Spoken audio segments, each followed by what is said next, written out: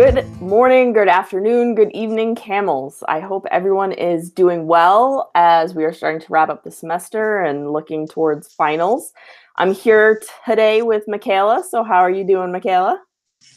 I'm good. I'm so glad to be finally having some nice warm weather, and also happy to be back recording with you. Yeah, I'm really excited. So our last episode, we talked about the importance of stretching and mobility work for improving performance.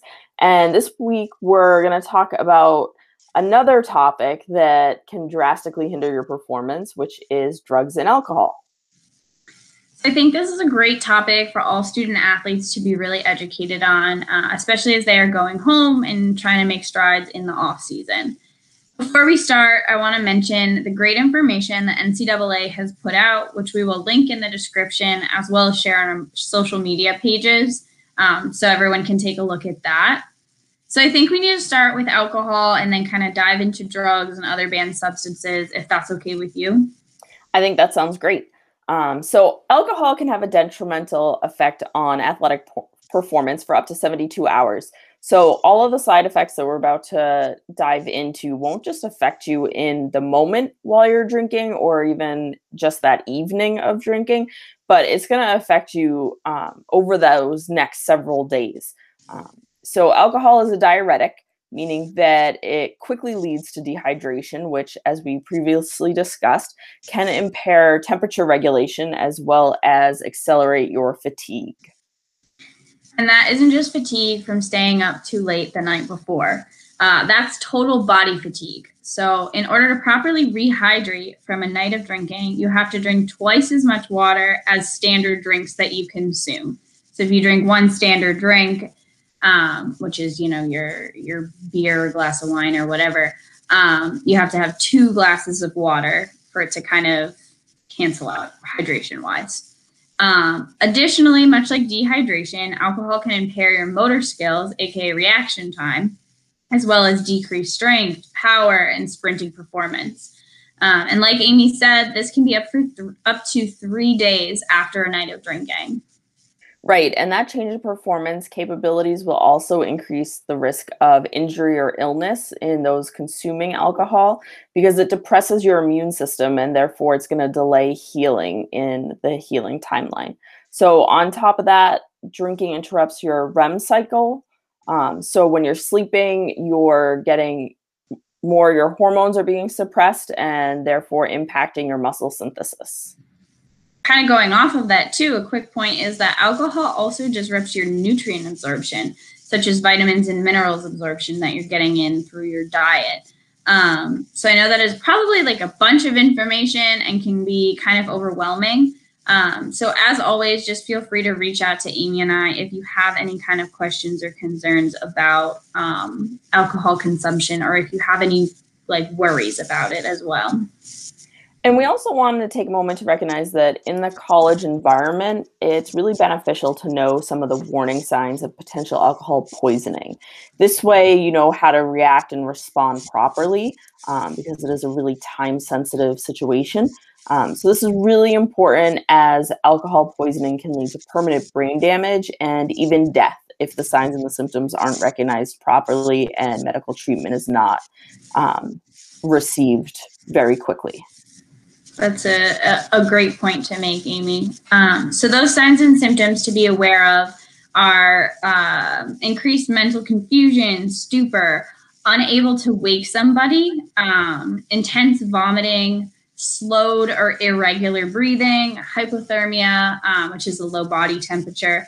And that can also be recognized with somebody's skin changing to be like a bluish or very, very pale skin. You'll see like the blue around the lips.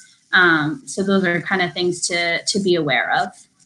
Yeah, and we hope no one ever finds themselves in that situation. But if you ever do, it is really important to recognize when someone has had too much to drink and needs to get medical help immediately.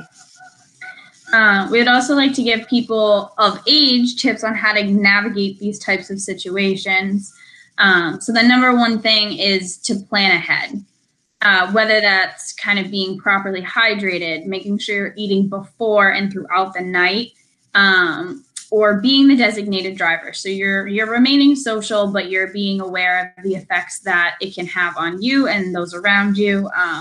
But always just make sure that you're in a safe situation and you're never putting yourselves or others at risk. Exactly. Always try to look out for yourself and for others. Make sure you're pacing yourselves. You drink one drink at a time. You're drinking water throughout the night so that you're staying hydrated. And you end the night with water. Water should be really the last thing that you're drinking before you head off to sleep for the night. Right.